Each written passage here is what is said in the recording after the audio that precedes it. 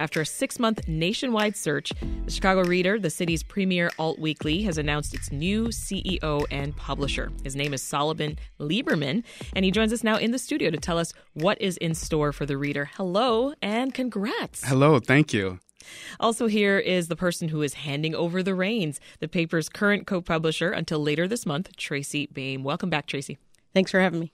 Solomon, I definitely have to start with you. Before we actually hear about your story and your credentials, I want to know why you wanted this job running the Reader Institute for Community Journalism, which is the nonprofit, of course, that publishes the Reader. Yeah, it connects my entire life at this chapter for me. I've been watching the Reader closely for 15 years since grad school, where I studied journalism. And over the last couple years in particular, like a lot of us who care deeply about it, and seeing Tracy and the team save it, build this new nonprofit foundation was so impressive from afar. Mm-hmm. And when I saw the opportunity to take lead from her, and I'm sitting next to her, and I'll say this a lot, she is a force of nature, and honor everything she's done, honor that 50-plus-year-old legacy, and serve this wonderful singular publication, the people who make it, the people who read it. I couldn't say no to that. Yeah. So super excited. You made a quick mention there of grad school journalism. Give us more of that path, that journey here. Give me the LinkedIn bio, if you will. The LinkedIn bio. So I went to University of Wisconsin-Madison, political science. Then I was in New York. I worked in off-Broadway theater, musical theater, small space, but I did everything and I loved it. And then I worked in spoken word theater and hip-hop theater for kind of audiences that usually don't get it, and then got kind of infatuated with issues behind a lot of that storytelling in New York City. Found my way to Chicago, where I fell in love with journalism and my wife by chance. Nice. And stayed. Have been lucky over that time, the last 15 years, to work almost entirely in nonprofit. So in a lot of journalism at the Better Government Association, first as a web editor, and then as a vice president working on kind of another turn of the org. And I bring that and all that love for arts and journalism and civics and really good pluralistic democracy here. I love that. Why was he the one, Tracy? Well, the board of directors made the final decision, but I certainly saw a tremendous capacity in him. I had heard about Solomon last summer from Andy Shaw from the Better Government Association, and I really encouraged him to apply because I thought many of the qualities he had in nonprofit journalism, understanding culture, and his love of Chicago, all things Chicago, and democracy really was going to be the perfect next step for the Reader.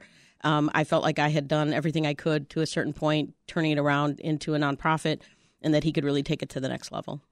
As we've discussed previously here on Reset, Tracy, there was some turmoil at the Reader before this transition to a nonprofit last year. Remind us what the paper and its staff have been through in these recent years leading up to these changes. Yeah, so in 2018, the fall of 2018, Edwin Eisendrath was the publisher of the Sun-Times, which owned and operated the Chicago Reader. It was 2 days from shutdown, the Chicago Reader, when Elsie Higginbottom and Len Goodman hired me through surrogates to be the publisher. At that point, it was losing $1 million a year, right? So within a few months, I realized it needed to turn into a nonprofit, that we couldn't keep having a successive series of billionaires and millionaires save this paper. They were going to eventually just shut it down. So it needed new revenue streams. So I started the application for the nonprofit status. I turned it in on February 1st of 2020. 1 month later, the world shut down. And so we went through another tumult. We got PPP loans. We survived. We didn't lay off anybody, but it did delay the nonprofit conversion. And then one of the owners who had a column in the paper, Goodman, challenged our editorial team about editing one of his columns related to to vaccination. So that caused a 6-month delay in the nonprofit. It was pretty much an existential crisis for me and my team. Mm-hmm. Again, I think we were just a couple days from shutdown when it finally came to be in May of last year that we were able to convince him to go along with LZ to actually sell the paper to the nonprofit. And those major crises for me, and also I turned 60 a few weeks ago. Happy belated. Thank you. All kind of led to me saying, next. What's next for me and what's next for the paper are going to be different. It's a good summary. I can tell you've answered that question a few times. So next question for you both. What role do you think the Reader does and can play in the lives of its readers? You first, Solomon. Okay.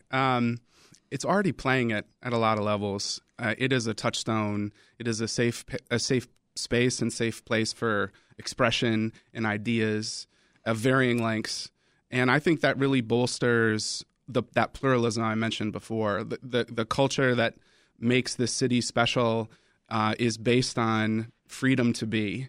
And that's what the reader is what makes it so singular. So I think that's the core of it. And then going forward, I mean, you're part of an organization that's, dealing with this trend of how do we attach a mission to journalism and then get revenue toward it. So hopefully we will, first and foremost, take Tracy's lead and find those dollars and create sustainability for all the people and makers that make the Reader so special. And then as this Reader Institute for Community Journalism, which is, I guess this mothership, what else can we do to support our partners locally and beyond so that we can have a vibrant, next couple of decades of journalism to support this country that is sometimes letting us down and sometimes not, but it's a key component to making it succeed. Tracy, what's the role in our lives? Yeah, the Chicago Reader is a journalism organization. I was like 8 or 9 years old when it was founded. It's been a part of my whole entire life as a teenager and adult. It really does fill this niche of cultural coverage that really, it covers the heartbeat of our city. It definitely covers the politics. We have a great, guide to the police district elections out now, and interview with Lori Lightfoot today. There's lots of great political coverage, but the cultural coverage has been the through line, I think, throughout, where not as many other media are able to focus on it in the depth that we do. Mm-hmm. And we also created, one of my proudest things is the Chicago Independent Media Alliance, which is an alliance of over 60 community media that operates under RICJ. And we've been advocating for more resources to everybody, whether that's advertising or creating a pooled fund for journalism, all sorts of things that I will hope to continue to advocate for through my other paper, Windy City Times. Yeah. Another through line, Solomon, Tracy pushed the Reader to hire more diverse talent and to cover more parts of the city and just better reflect the diversity of Chicago. So my question to you is, how does the Reader keep that going? Well, take lead from great leaders. I'm at a point in my life, I have enough gray hair to know what I know and know what I don't know. And I've read all the books and paid attention to it. It's part of my values is, diversity, equity, and inclusion. And I see the work that's been done, and I can't wait to come in and listen and learn first. What's working, what isn't, where are there gaps, what strategies should we accelerate? That's the place to start, and that's everything. This is not me coming in and saying, here's what's going to happen. It's coming in and saying, let me listen first, and then we can lead together. Why was a diverse staff such a priority to you, Tracy? Well, the stereotype for the Reader for the longest time was it was white North Side in its coverage, its distribution, and its staff. It did better than many mainstream outlets did, but it was often that stereotype of parachuting into communities to cover them. Amazing stories that came out of that on police torture and cultural coverage. But we wanted to make sure that the Reader, which when I took over had one person of color, ridiculously, and a majority white freelance base, became much more diverse because to me it's more authentic to have voices from communities cover arts criticism, sports, you name it. It's better to have a diverse array of voices covering those communities.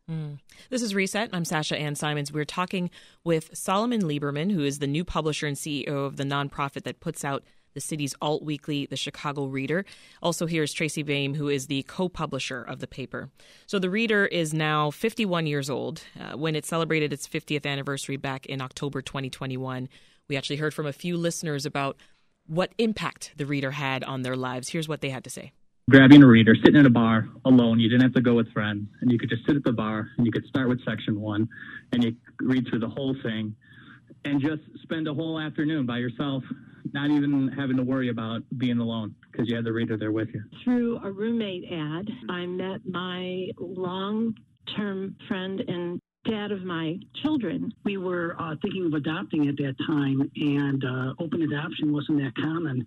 And there was one of those long-form stories about an agency called the Adoption Connection. We looked them up and used them to help us adopt our son and daughter. Love that. Solomon, give me an example of something that the Reader has published that recently that you want to see more of. Can I give you an old school one too? Just because it was inspiring. Listen, just to hear those voices. This is your day. Go ahead. So, this ties to the comment from those listeners. There was a piece recently, a column piece, a beautiful piece of prose about staring out the windows of the Red Line, but not being able to appreciate everything that's going by because there are these slapped-on ads on them. And it was one of those like microcosms of the Chicago experience that we all know and love, about how time stops and you're going through the city and its great neighborhoods and being part of it. And reading that, it was just like one of the listeners said, I felt like I was with a friend and just having a conversation about a place I love. Long term, looking back even further, John Conroy's work on House of Screams and police torture is transformational for this city and this country, and how we think about social justice and how police should go about their business. I got the opportunity to work with him for a year at the BGA on a story on the costs of wrongful conviction when I was just a nerdy little web editor building digital packages, and John changed my life. His commitment to being a voice for those that are not allowed one inspires and animates my being daily. So, I mean, it's fantastic to be here talking about it with you. I love how you light up just talking about that.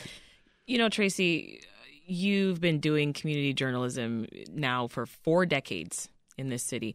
What does that phrase mean to you, though, community journalism? Break that down.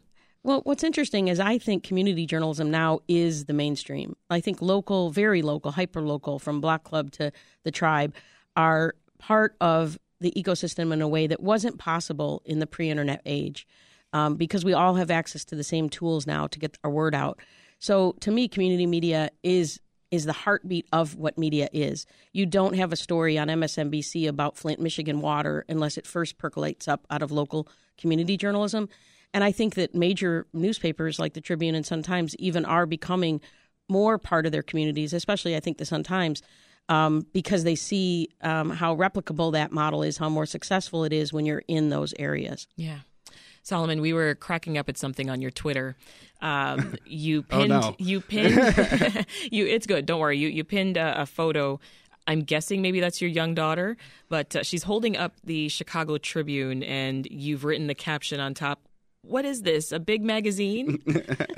What was going on there?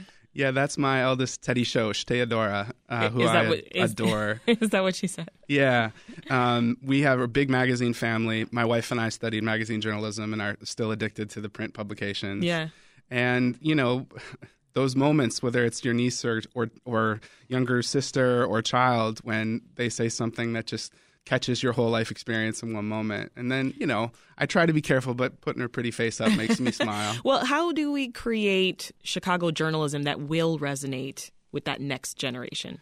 Yeah, I think it starts with listening, not only, you know, as I said, family first with our team and knowing who we are and who we are not, who does what, but then going out and talking to these readers and listeners, you know, what are the things that they want to hear more of, because it supports their Chicago experience, the things that they need support on. I think that starting from listening, and then I would connect back to what Tracy said about community journalism. If you go to the Jane Addams Hall House, you'll learn about interdependence, right? That is really a core tenet of Chicago. And, you know, competition is good in journalism. Collaboration, I think, is even better. But figuring out a way to rely on each other where we can serve our audiences, support our writers and editors and designers and makers, but do it in a way that, you know, we can lift each other up. Yeah. I mean, that's the spirit for me. I mean, you mentioned it earlier. We are, of course, grappling with the very same questions here at WBEZ. I take it a step further. I think of my kids, they're teenage girls, and this world that we're growing up in right now is not, you know, not too easy. There's a lot of things going on. There's a lot of changes, misinformation, AI, political polarization. I could keep going on. It just seems to me like access to news that you can actually trust is super important right now. Yes, we need a whole hour on that. So the one thing one of many things the reader brings is, I think, a nearly unimpeachable brand of truth seekers. So how do we put that to work? And how do we, I mean, there's a great quote, I think this is Katharine Graham at the Washington Post: if you invest in the work, if you invest in the newspaper, the platform, the people will invest in you. And that's the place to start. People want true, great, special, freaky journalism, free or otherwise. And we're going to fight passionately for it. And the fact that I get to take, again, Tracy's leave, she is a Hall of Famer. If there is a Hall of Fame that exists for Chicago journalism, I probably should know that. And serve this mission and serve this community is an honor. Well, final question, and this is a softball, don't worry. If I'm a Chicagoan and I'm on the corner or I'm at a public library or I'm at a coffee shop and a copy of the Chicago Reader is around, why should I pick it up? Why should I give it a try? I think it's knowing that whatever is on the cover or not, that you are going to find that moment in there where you connect time stops and you feel part of the city and all of its diversity in one moment. And then hopefully also that there's something in there that can help you make a decision about how to lead your life. Tracy, I got to hear from you on this one. Yeah, it's a curated version of that, the most important cultural and political stories that the Reader editors have found those couple weeks. It's a different experience than just scrolling through your phone. So that print product or the PDF download gives you a unique experience in Chicago journalism. We'll leave it there. We've been talking with Solomon Lieberman, who is the new CEO and publisher at the Reader Institute for Community Journalism. That's the nonprofit that publishes the Chicago Reader. And we've also been speaking with Reader co-publisher and Chicago journalism legend, Tracy Baim. Solomon and Tracy, thank you so much. Thank you.